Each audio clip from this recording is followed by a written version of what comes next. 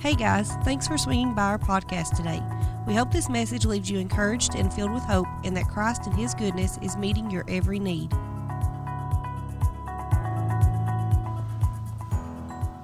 Bob, I think you prayed the Father's heart this morning. And you had no idea what I was going to preach. But the Lord did. And I feel pretty good about that now because you just affirmed it. Who anointed the pulpit today? Logan, thank you. Thank you. There's a cross and oil right here. So that's pretty cool. Thank you.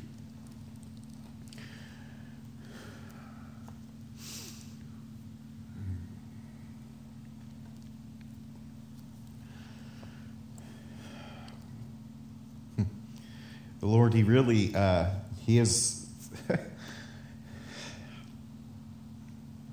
He really is here. Amen. He really is among us. He really is good. The last few weeks, I'm going to use this as jumping off point, and then I really do feel the Lord has a word for us this morning. And as the thunder starts to come in. You know, in Luke 17, 20, 21, and again, this is just what I'm going to jump off with. I'm going to, if you open up to the Bible, you'll there'll be some of those verses in there this morning. But Luke 17, 21 says, "Now having been questioned by the Pharisees as to when the kingdom of God was coming, he answered and said, the kingdom of God is not coming with signs to be observed. Nor will they say, look, here it is, or there it is. For behold, the kingdom of God is in your midst. The kingdom of heaven is at hand." And actually the Passion Translation says that the kingdom, God's kingdom realm is expanding within you already. Meaning that you can't keep it within. And again, I say this, and it's not because I want to say something that's jarring, but the answer for the world is the kingdom of heaven. And the answer for the world is the kingdom of heaven is at hand. Not one day.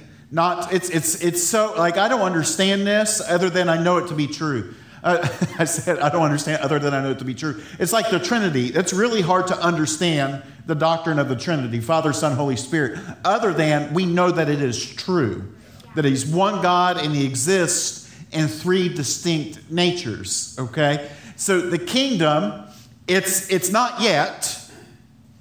It's not yet. It's coming, and it's here. So like that's hard to understand other than it's just true. There's a degree that's here, there's a degree that we've yet to experience, and there's a degree that's still on its way. And so we're talking about this kingdom being in our midst, and that kingdom in our midst is the answer for the world around us. It's not who's being elected, it's not who's in charge, it's who's in charge, okay? And so he says that it's not coming with signs to be observed. And he's not talking about signs and wonders and miracles. He's talking about distinct things happening in history. He's saying, because during this time when Jesus is speaking, the Pharisees thought that the king was going to come and overthrow the government, and that would be the sign that the kingdom is at hand. And he didn't come to overthrow the government. He came to upturn the government, really, and establish His government. And His government comes in lowness and humility in the form of a servant. And so He comes to demonstrate this, and they couldn't understand it. And Jesus, He's like, look, the thing that you're waiting for, it's right here. And if you would just reach out and grab it, it's right here. And so I want to say this morning, and this will all tie in right here in just a second, but I want to say that the kingdom of heaven is at hand, it's in your midst, it's accessible, if you will. And the word accessible, like accessible, you understand what that means? It means that like you have it to grab onto. Like my phone's accessible to me right now. It's right here. And if it's accessible, how do we access it? How do we access it? Well, look at Matthew 6. Thank you, Lord. Pray then this way, Matthew 6:9. Pray then this way, our Father. This is brand new to me this week. I mean, like, it hit me hard. Our Father, who is in heaven, hallowed be your name. Your kingdom come, your will be done on earth as it is in heaven. Give us today our daily bread, and forgive us our debts as we also forgive our debtors. And lead us not to temptation, but deliver us from the evil one. For yours is the kingdom and the power and the glory forever. Amen. So if the kingdom of heaven is in our midst, how do we access it? It's one thing to know it, but how, like if it's here, I want it to be available to us, if that makes sense. Like it doesn't do any good to own a vehicle and have no keys for the vehicle. Then it just becomes an expensive lawn decoration, if you will. He says, pray then this way. Pray then this way. Our Father, who art in heaven, hallowed be thy name. Thy kingdom come, thy will be done on earth as it is in heaven. I really believe this. I believe that God's kingdom realm, or the kingdom of heaven, whatever you want to say, it's access. It is access. It's in excess, but it is accessed by first acknowledging the Father heart of God. It's first accessed by acknowledging the Father heart of God. So, and I'm going to unpack this because this hit me so hard this week in my car. It's like I really need to hear from the Lord this week, and so what I do, I went and got in my car because that's where I meet with Jesus. I meet with him in my room, but sometimes I just have to get in the car by myself. But he says, our Father,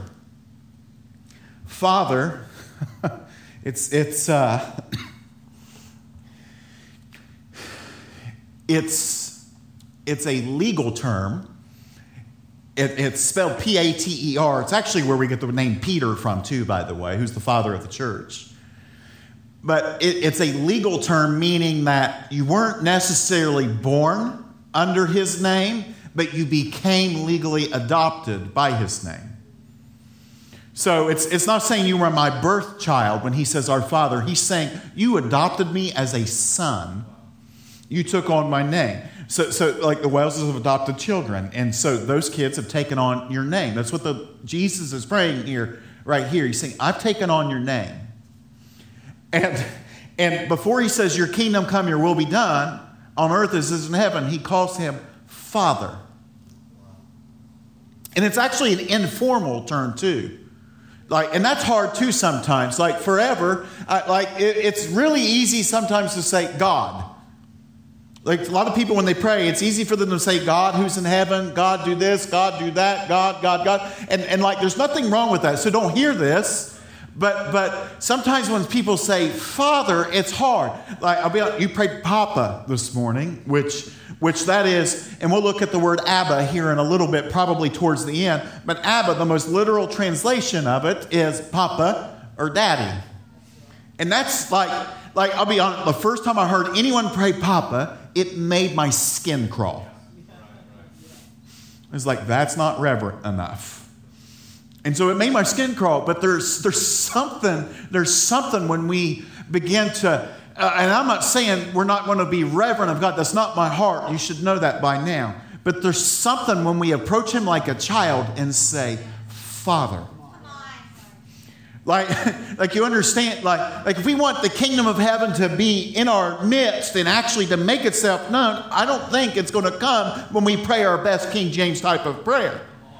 And seriously, sometimes we hear people in these settings where you hear someone, oh God, thou art great and wonderful and mighty, and thou knowest everything, and that guy could pray good.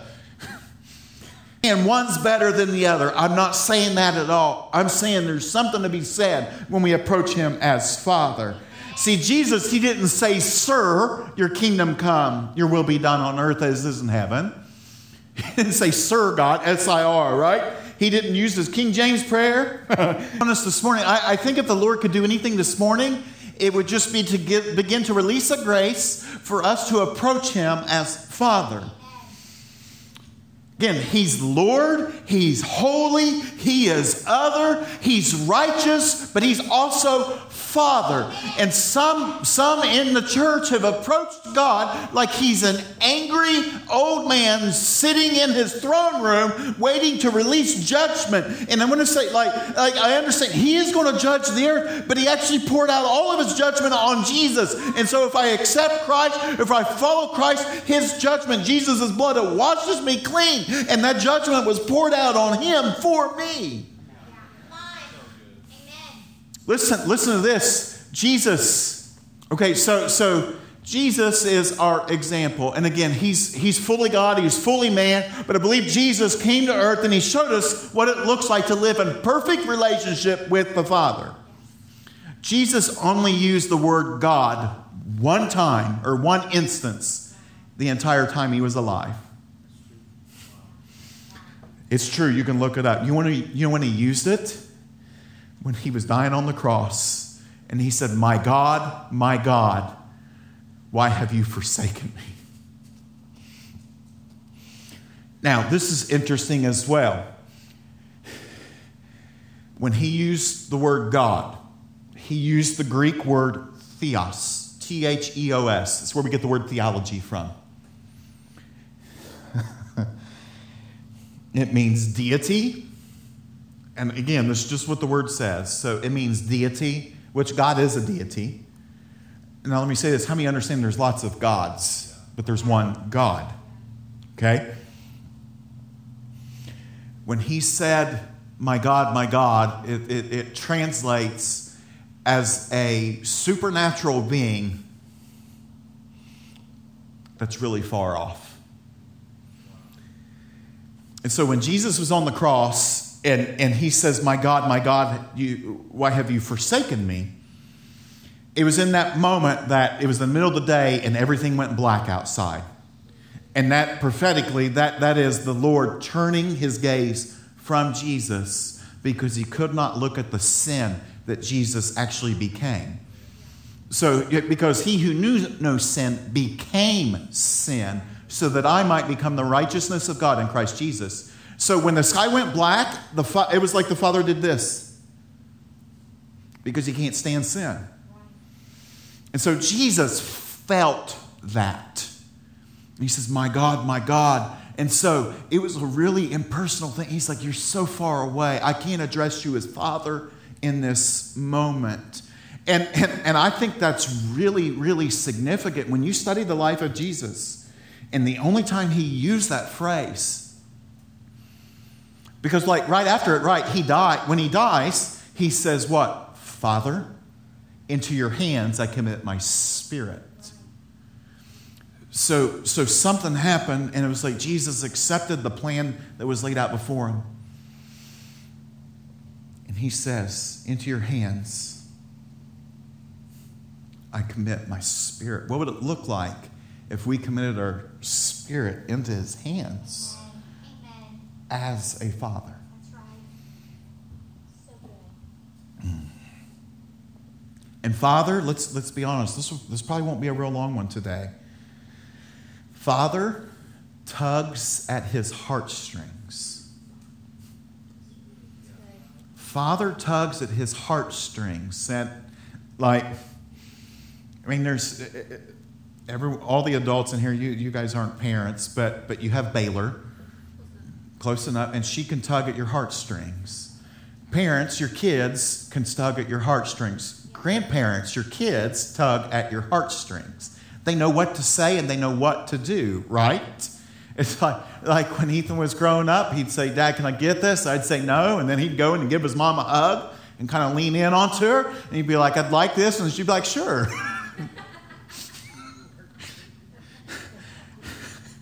And you understand what I'm saying? Like there's really nothing compared to a child's snuggles. And when that happens, it's like, if I could give you the world in that moment, I would. And I think when it comes to the Lord, I think Father is that one thing. And it's not manipulation, so don't hear me, because you can't manipulate the Lord because he knows the intentions of the heart. Okay? But I think that when we approach him as Father, I think he can't resist it. That's right. So good. I don't think he can resist it. And this Father heart, like this is, and again, like I know this. I know this stuff. But it's starting to migrate the 18 inches down. Amen. Come on. To where I'm starting to know this. Does that make sense? And so what would it look like if we became a people that really believed in his goodness? Because the Bible also says he's not the kind of father that if you ask for bread, he's going to give you a stone. Now, sometimes the bread he gives you is pretty hard. It is, but it's also what you need. It's like with your kids. Sometimes you make them eat stuff that they cannot stand. Right? It's like, I don't care what you're going to do. They're starving kids in Africa. You're going to eat that. But it's also really good for you.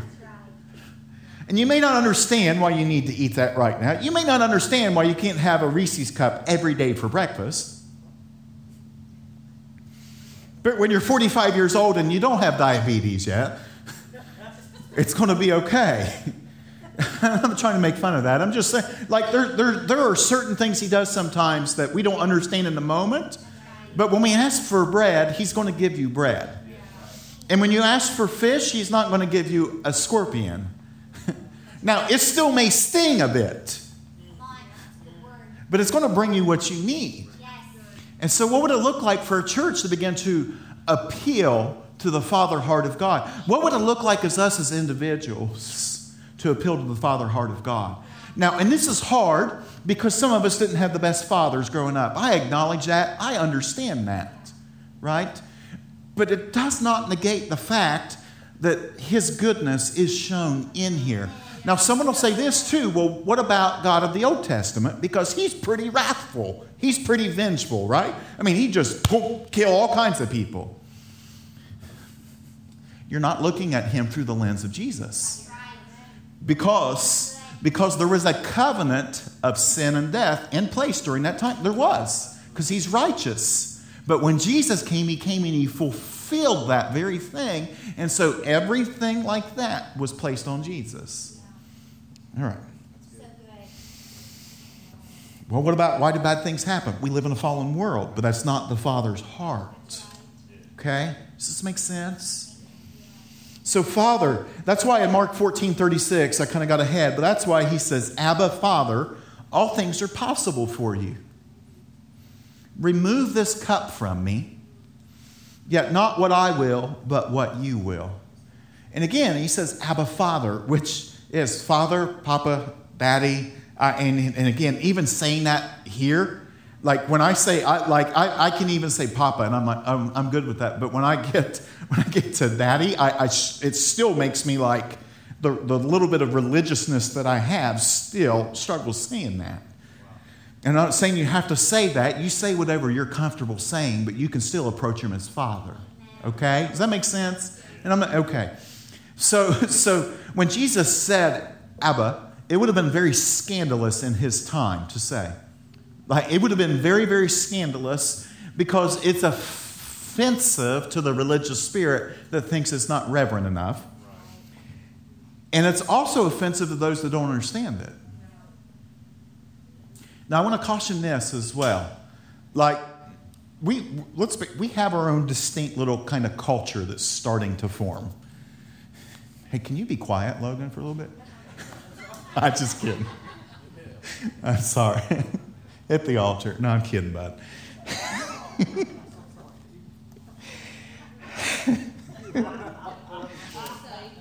Hey, here's what I want to caution us on.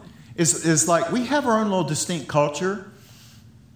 And we're Wesleyan Holiest, we're Nazarene, we're all these things, but we're still a little different. And hallelujah, but we can develop our own language here, which we kind of have. But I want to caution us, like when we start to pray and we say Father, don't say Father because you heard someone else say it. I want us to begin to pray this way because you've had that experience with Him. Does that make sense? Like we don't want to, and it's me. If I hear something one time, or let me say this. If I read something one time, I can remember it for just about forever. If I hear something, if I'm focused on it, I can remember it forever. That's why I get myself in trouble sometimes because I can remember conversations from 3 or 4 years ago verbatim because I hear it. And I think sometimes when you get in church, like it's why sometimes someone can be living a life full of sin and they can pray a beautiful, eloquent prayer because they learned a language. And I don't want to learn a language. I want to learn who He is, okay? All right, so now I say this, like to this day, my favorite thing in the world for me personally that I'm called is Dad. That's my favorite thing. April calls me Dad. That's real close to being my second favorite thing. But my favorite thing in this world is when he calls me Dad. I'm not trying to embarrass you, but it's just the truth. I don't think that's ever going to wear off.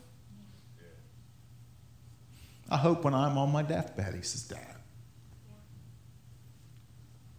And I think with the Lord, I think to this day, his favorite thing is when we say, Father. Like it just really, it tugs at those heartstrings. And he's really good. And again, I'm not being irreverent because I'm not. Because I think it's illegal to call him Father if you don't do it with the utmost fear and trembling. And,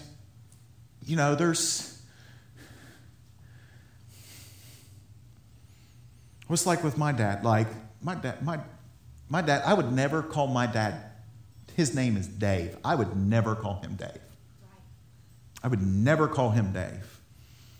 Because it's the respect thing for him. It's the honoring thing. And so with the Lord, even though he's Lord, we can still call him Father, because there's that honor within our heart. We say, you're my Father. And his heart has always been for his children. The Father's heart has always been for his children. Matthew 19 says, Then some children were brought to him so that he might lay his hands on them and pray. And his disciples rebuked them. But verse 14, but Jesus said, Let the children alone, and do not hinder them from coming to me, for the kingdom of heaven belongs to such as these. And after laying hands on them, he departed there. Do not hinder, which is prevent, forbid, or do not get in the way of the children coming to me. Coming means to approach, to move towards. It actually means do not prevent the children from coming into another state of existence because they came into my presence. So when we begin to transit, now think of that. Do not stop them from coming into another state of existence. When you get born again, you come into another state of existence. Psalm 1, verse 3 says that they will be like trees firmly planted by streams of water. And again, we talked about this a year ago. Firmly planted means transplanted. It's a different state of existence. So when you can begin to acknowledge him as Father, you come into a different state of existence. Amen. It's a lot of teaching today, I understand, but it'll change your life. It really will. Yes. Belongs, consists, it's made up of. So if Jesus said, do not prohibit the children from coming to him because the kingdom of heaven is made up of children, I want to live my life as a child because it means that I get to come into the kingdom. It means I have access to the kingdom if I live my life as a child. I'm talking about being immature. And I think, I'll read a verse here in a second, but approaching the kingdom of heaven like a child, because he is a father, is approaching it with wide-eyed wonder. Yeah. Wow. And humility. Yeah. It's now think of this. And again, I'm using real life fathers because I think everything's a type and a shadow. But if my dad would have told me anything growing up, I mean, my dad wasn't the same. My dad's not the same man he was growing up, but I still thought my dad hung the moon growing up. And anything he told me, I just thought it was true. I didn't even question it. I didn't actually start questioning what he told me until I was probably 13, 14 years old, and rebellion started to settle in. But if my dad told me, that there were little green men that lived on the moon, I probably would have believed him. Been like, well, my dad told me that. Right? Or if my dad would have said that he invented bread, I would have believed him because my dad told me, because that's my dad. And anytime he would say something, just be, okay, that's the way it is. And so there was that humility of just taking what he said as real. And then there's that wide-eyed wonder, because then, like, growing up, I'd see my dad, like, he'd run beagles and, like, he would, he'd hunt rabbits, and I'd just be, like, totally blown away that he could do that. Or we'd go fishing, and he'd haul in the biggest fish, and I was like, whoa, my dad could do this. Or my dad, he had a baseball scholarship at the University of Cincinnati, and growing up, I just thought, like, he didn't do it because he wanted to marry my mother, but growing up, I thought, that's amazing. Like, my dad could do that. There was that wonder. It was like he could do anything. And even to this day, when something breaks up my house, my first reaction is not to look at YouTube and see what YouTube can tell me how to fix it. My first reaction is to call Dad and be like, hey, something broke. I don't know what I'm doing. Because my dad can fix it.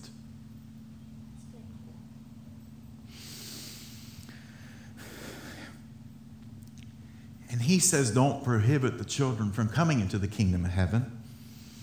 And so if he doesn't want to prohibit it, I think the logical next step would be to just live our life like children. Amen.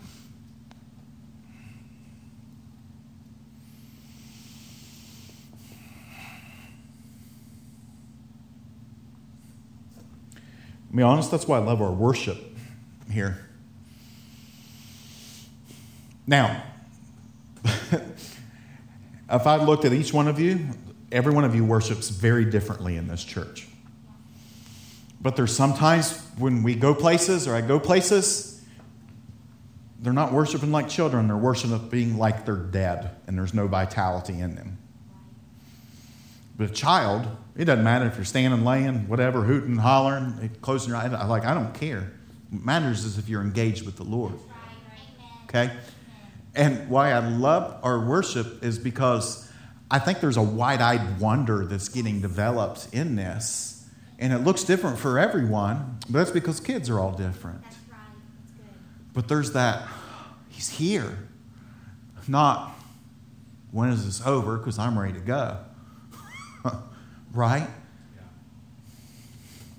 so good. Okay. Matthew 18. Matthew 18, verse 3 and 4 says, truly, I say to you, unless you're converted and become like children, you will not enter the kingdom of heaven. Whoever humbles himself like a child, or as this child, he is the greatest in the kingdom of heaven. What? Wait, what? If I humble myself, if I become converted, and I humble myself like a child, I'm the greatest in the kingdom of heaven. Like, I started thinking about that early this morning, like who's in the kingdom of heaven? Let's just start with people we know. We know about. Paul, Peter, John the Beloved, they're in the kingdom of heaven. John the Baptist, And he says, if you become like a child, you're going to be greater than all them. Right. That's mind-boggling. That's mind-boggling. I mean, like, I don't understand that. But that's what the word says. He says, if you become like a child, you're being greater than anyone else in the kingdom of heaven. Like, again, it's not that I want to aspire to be the greatest, but my goodness, if I get a little bit closer seat for the next millennia, I'm good with that. Yeah. Unless y'all want to sit in the back. He says, unless you become converted. Converted means to turn around, to come to believe, to change our ways, and establish a relationship with. So unless I change the way that I am and establish a relationship with him, because when you establish a relationship with him, he actually becomes father. I become his child. I become his son. It changes the way that I interact with him. So then I come to him, and he's like, all things are possible to him who believes. And I'm like, I actually believe that because I'm a kid, and I believe everything my father tells me to believe. I don't doubt it. I might wrestle with it for a little bit, but my father said it was so I'm going to believe that it's so. And become like children. Become means come to exist and come to behave. We want our kids to behave. Well, I want them to behave like a child of God, not like a good, prim, and proper Christian. I think there's things that good, prim, and proper Christians do. But I want to behave like a child of God. What's a child of God do? I believe what he says. I believe what he does. I believe I can hear from him. I believe that he loves me. I believe the greatest thing about me is that he loves me because he said it. And I believe it.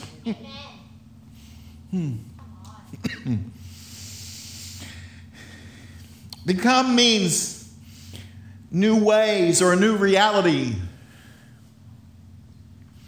Again, July 15, 2007, that's when I gave my life to the Lord. And he changed me forever. Amen. But my relationship with him is very much different than it was then. Yeah. If I'm real honest, like I would go to church with April before that because I thought that if I would go to church, I wouldn't go to hell. It was an insurance policy. It was an insurance policy. And then something happened over the years. I had this encounter with the Lord. And even to this day, he's revealing that nature to me more and more. And some days it's easier to father than others. I'm just being honest. Some days it's easier. Some days it's easier, and some days it's just like, man, I just want to sit in his arms all day.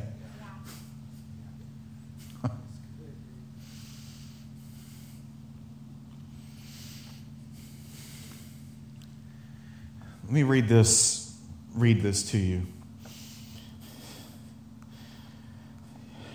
Because this answers the question, what's so important about children? I'm going to read it from the Passion Translation, the same verse, Matthew 18. It says, learn this well. Unless you dramatically change your way of thinking and become teachable. Let's just pause right there. Some people miss out on the Father heart of God because they refuse to become teachable. And may I never be a man that's unteachable. I mean, like me. Like, I want you all to be I want to be someone that's teachable. I want to be someone that's able to receive correction if I'm wrong. I don't want my ways to be set in stone. Other than the fact that I believe that he's good. Like, you can't convince me that. But there's things in my life that I don't want to be set in stone because that's the way that I've always did them. Or that's what I saw someone else do.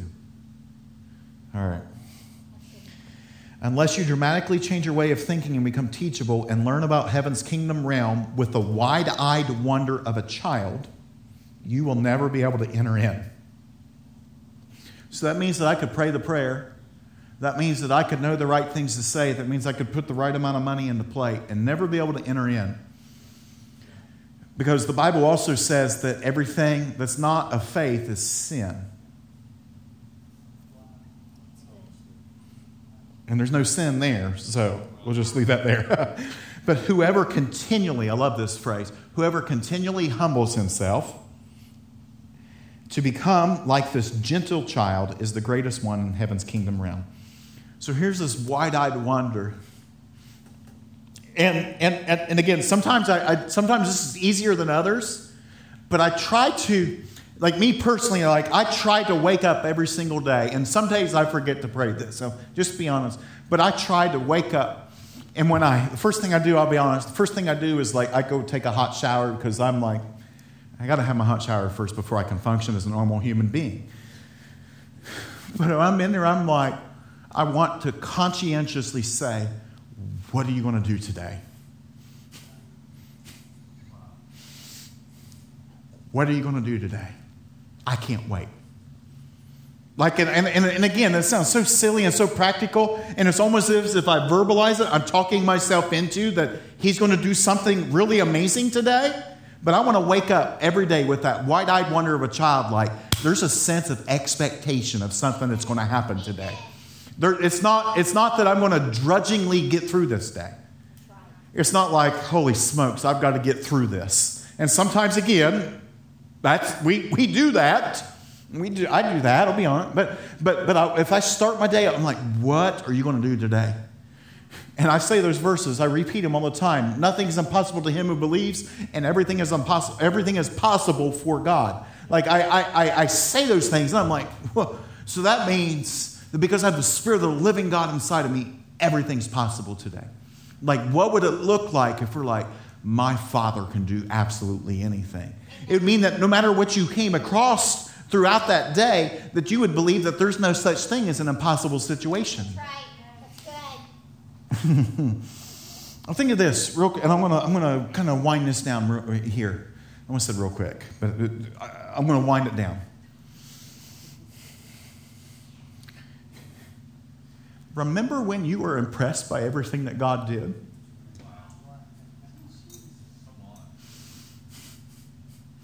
I'm serious. Remember when you were impressed by everything he did?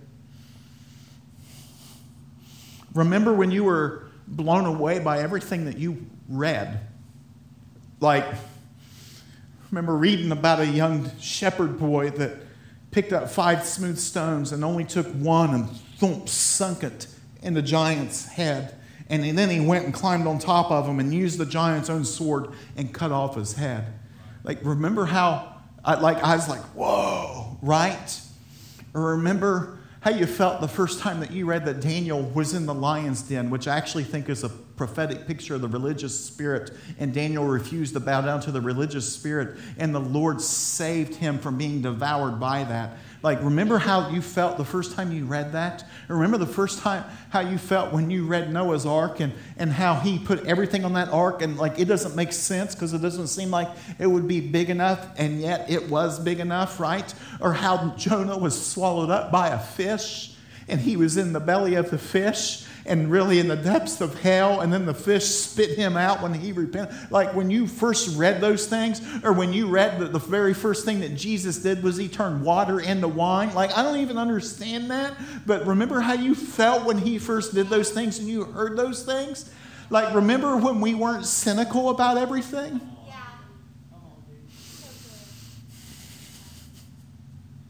Remember when the burdens of life were not so overwhelming that we were still, whoa. Yeah. So good.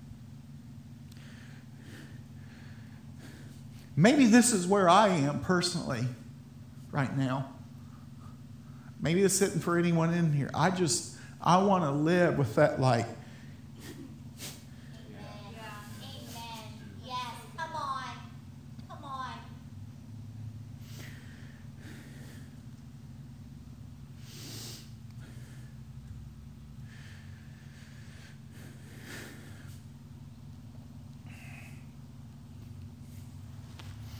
remember when we would read stuff, and maybe this is just me, but I remember when first time I read in James, and it said that the prayer of a righteous man accomplishes much.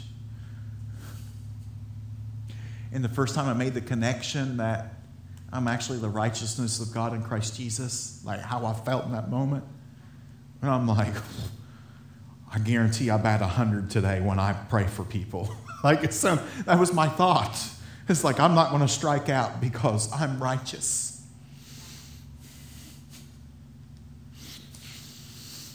And then disappointment sets in, and you don't pray as bold as you used to do, and then you begin to give the Lord out clauses.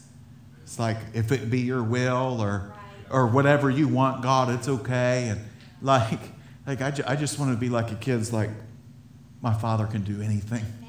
Yes, so good. So good. Amen. And I think this is real important because one of the defining verses over this church the last 2.5 years, and it's no secret, Matthew 6:10 is probably my favorite verse in the whole Bible, that your kingdom come, your will be done on earth as it is in heaven. Yeah. And if we really want to see that, I think he put that contingency clause right before that. Our Father. That's right. I love it. Luke, in Luke 11, the other Lord's Prayer. Luke's a doctor, so it was much more concise than Matthew's. It is. But he didn't even say our Father. Luke translated it as Father. Yeah. So good. Which I think it's really amazing that the one that probably thinks more logically made it even more personal. Yeah. Amen. So good.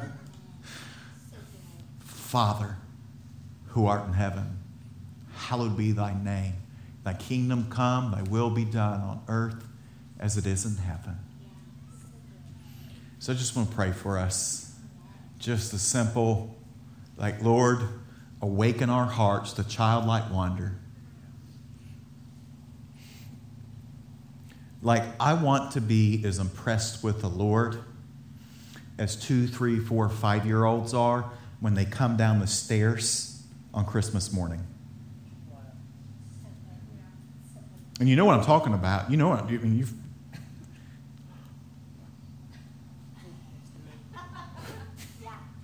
I remember we got him the first time we got him.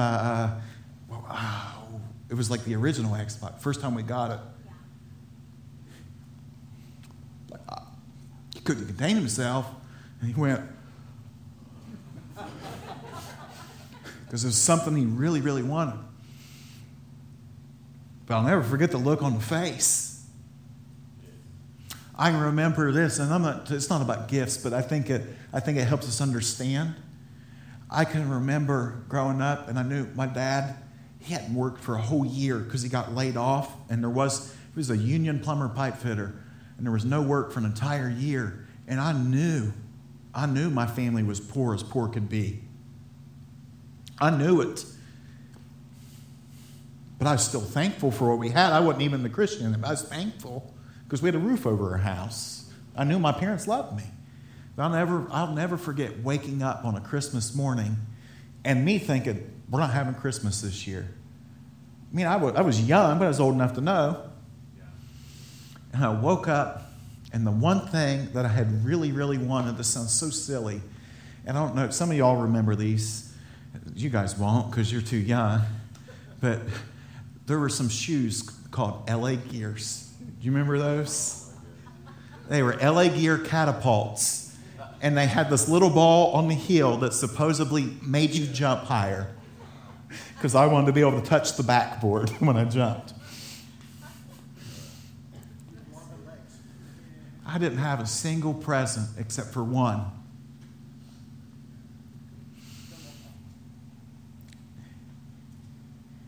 We woke up and we had our tree and there was that one gift there. And I opened it up and it was those catapult shoes. And I cried. I cried because I knew, even at 10 years old, I knew the sacrifice that my parents had made to get that for me. I wept like a baby. And I thought, like, when I had the box, I'm not downplaying this at all. I thought it would be something from, like, the dollar store, just for them to make sure I had something. But they gave me the one thing that I had wanted more than anything. And as I'm saying that, I wondered what it would look like if we could approach the Lord, our Father, every single day. Thanks for listening to this week's message. The goal of River City Hope Church is to provide as many resources as we can for free. If you'd like to support this ministry, go to hopeforrivercity.com. Again, that's hope, the number 4, rivercity.com.